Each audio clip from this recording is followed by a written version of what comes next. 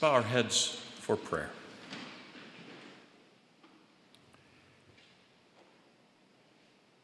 Gracious Father in heaven,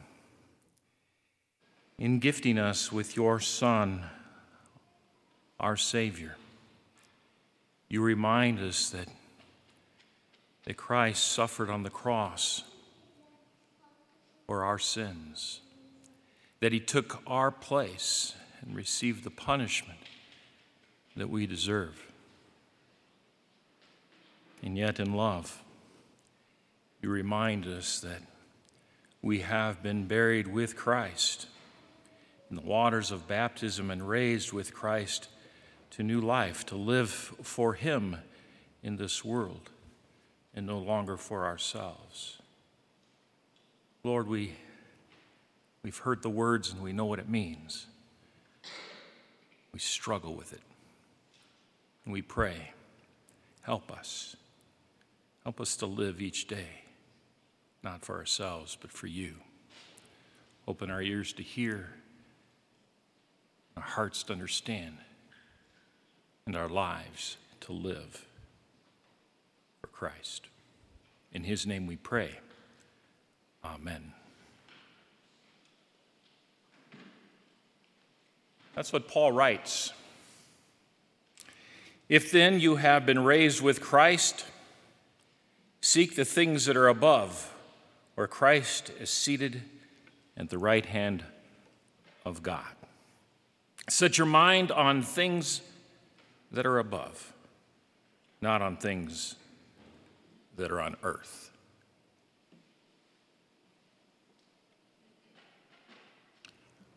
Wow. We've heard the words before. St. Paul's letter to the Colossians isn't the only place where we hear words along those lines. Jesus himself says them in the Sermon on the Mount when he says, "Seek ye first the kingdom of God." When he reminds us that our earthly possessions are those things where thieves break in and steal and where rust and moths consume, that they are but temporary things. Yet we think about how much of our life we spend chasing after or acquiring the temporary things. Our Old Testament lesson today describes that way of living as vanity. Vanity. It paints that picture of someone who spends their life acquiring only to see that he dies and others enjoy the fruit of his labors. Jesus himself references the same thing of a man whose crops are so overflowing that he builds bigger barns to store it all up. And then he says this, "Soul, you have ample goods laid up for many years. Relax, eat, drink, be merry."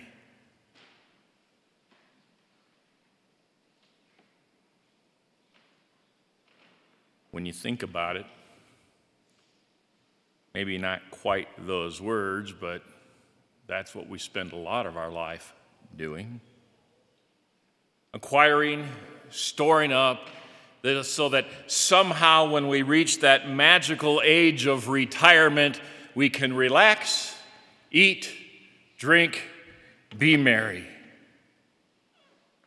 That somehow life will have earned its rewards. We all look at it that way, I think. When do we understand what Jesus is saying? You see, the text is really telling us that we need to understand that the things that we have are but gifts from God and that we are called to be stewards of them, and in being stewards of them, to focus on Christ. To focus on the things that God calls us to do. And certainly he can bless us with a multitude of things in this world And that's nothing to be embarrassed about, but rather than serving ourselves with those things, we are to always seek God and say, Lord, how can I better serve you? How can I better serve the world in which you have called me to live? That's always the challenge.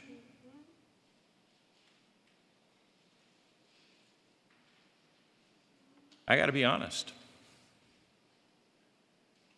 When we moved here way back, and I was here earlier, but let's just say April of 2008, we put some boxes into the garage.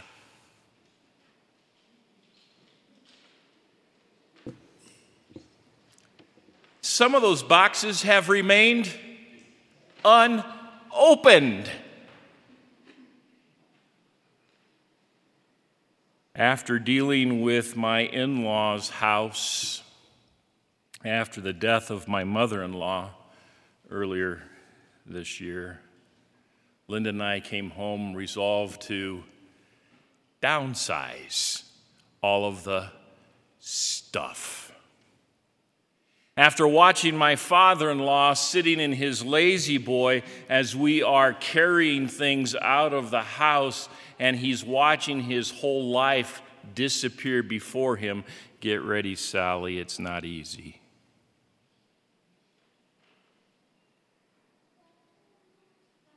You begin to understand that it's just stuff.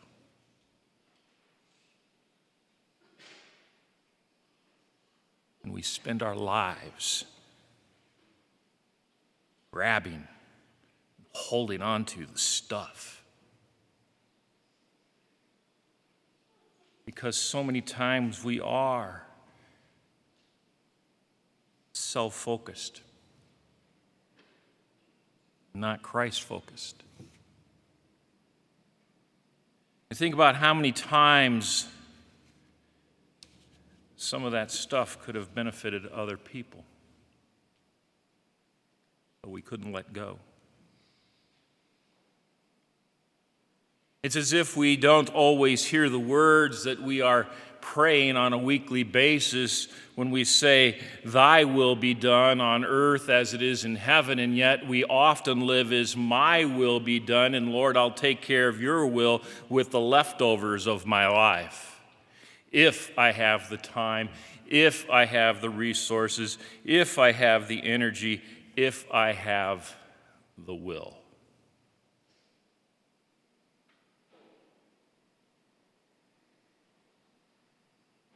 Set your minds on the things that are above, not the things that are on earth. For you have died, and your life is hidden with Christ in God. That's an interesting line. What Paul is referring to is what he says elsewhere, and what Christ himself alludes to is the fact that we are crucified with Christ into his death. That we die to sin, and we rise again to the righteousness that is ours in Christ Jesus, to live in this world no longer for ourselves, but for him who died for us.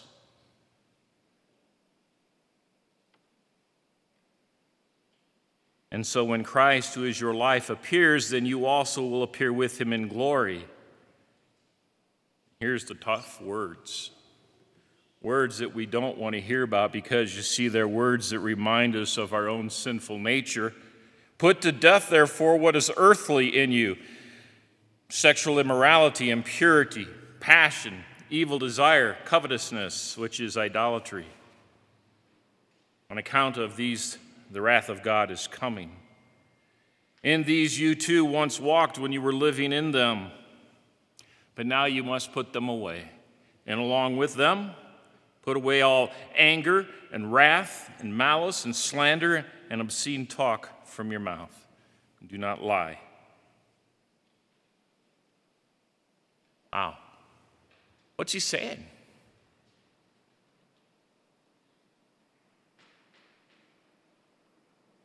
In a very simple way, he's simply saying, walk the talk. If you're going to identify as being a follower of Jesus Christ, as a Christian, then live like a follower of Jesus Christ and not like the world. And we know it's no easy thing to simply flip a switch and say, I'm going to live perfectly. No, we can't do that. We struggle with our sinful nature all the time.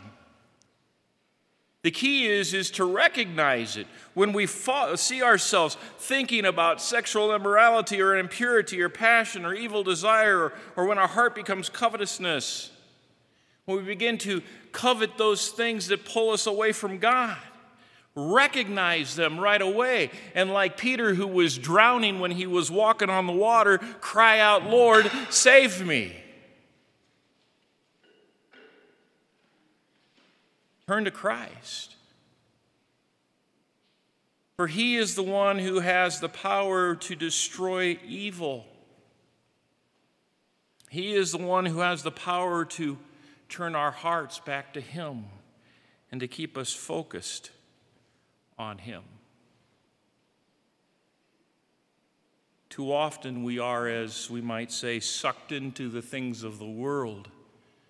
We find ourselves ensnared and entrapped by them. Sometimes we're too embarrassed to come to God and say, save me, help me. Somehow we are blinded by the devil himself to think that because I've lived a life so far apart from him for so long that he wouldn't love me anymore, that he doesn't want me, that I am irredeemable. We buy into those lies of the devil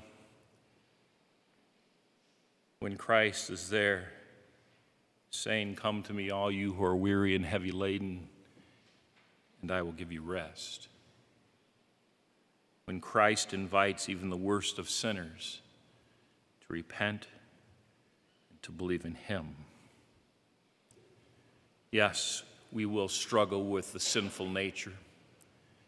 It is the reality of the bodies into which we are born, this sinful flesh, and we will struggle with it until that day when we draw our last breath and our Lord calls us home to heaven. The good that we would do, that we find ourselves not doing, we know the words. And yet, no matter how we live and what we do or where we've been and what we've said, we have a Savior who still calls us to repentance because, you see, he loves us. We are never at that point where we are unlovable.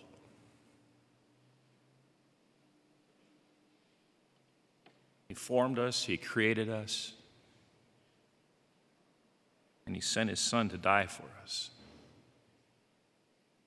Because, as Nevaeh reminded us earlier, he loves us more than the universe.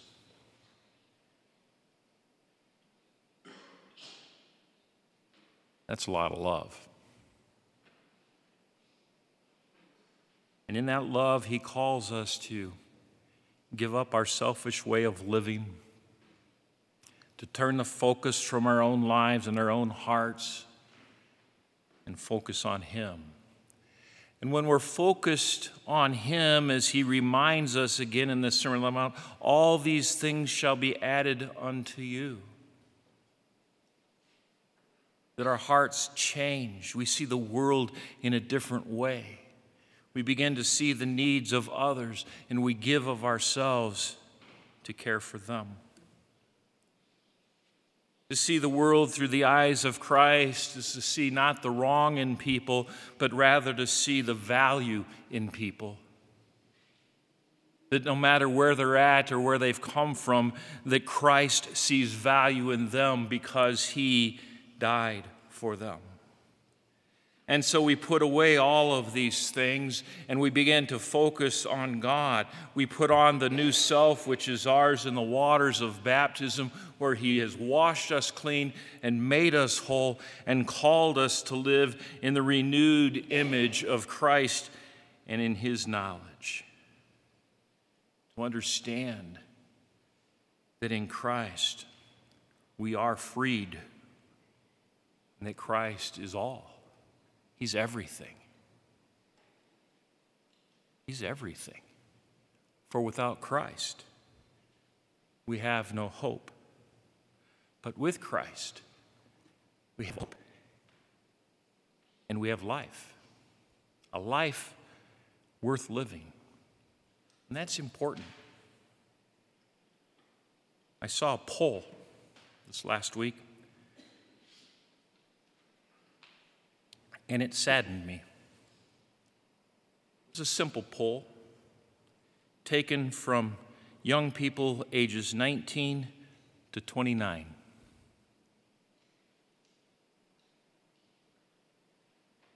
And it asked them a simple question. Does your life have any value worth living? 85% answered no. Think about that.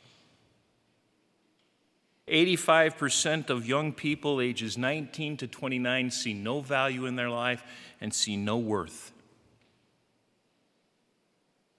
You know what that tells me? It tells me that we, as a church, have failed our young people. That we haven't communicated the value that Christ gives to them. That we haven't communicated the worth that they have, the value that they have in His eyes. It tells me that we have a generation of people who feel unloved, unwanted, unappreciated. My friends, we have our work cut out for us. A work that says, you know what? I got to know that life isn't about me anymore. It's about loving people. It's about sharing Christ. It's about reminding them that they have a Creator and a Redeemer who loves them.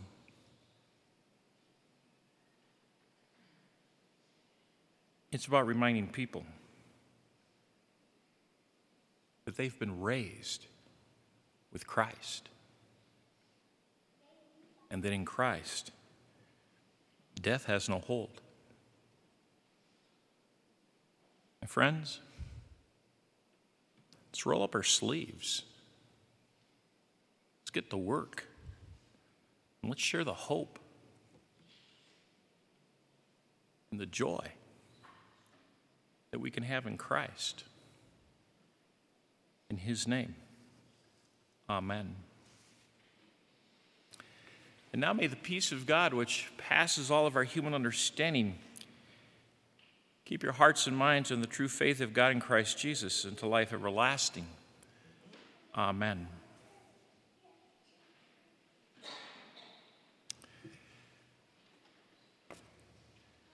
Before we stand for the creed,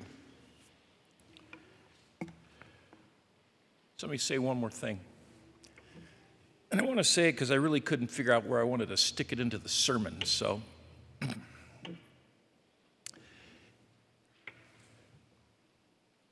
our world needs the message of Christ more than anything.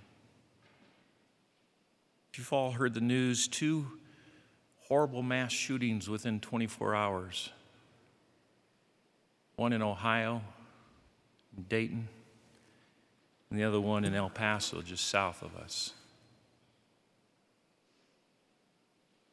We want to blame all sorts of things. Politicians jump on it, want to blame this or that. The guns are not lack. Folks, there's only one thing to blame. It's the evil in our world and the lack of Christ in people's hearts. You want to change the evil? Preach Christ. Live Christ. Touch people's lives with Christ. Not the type of Christ that beats people over the head, but the type of Christ that reminds people that they're loved and that they're valued and that they have hope in the midst of despair.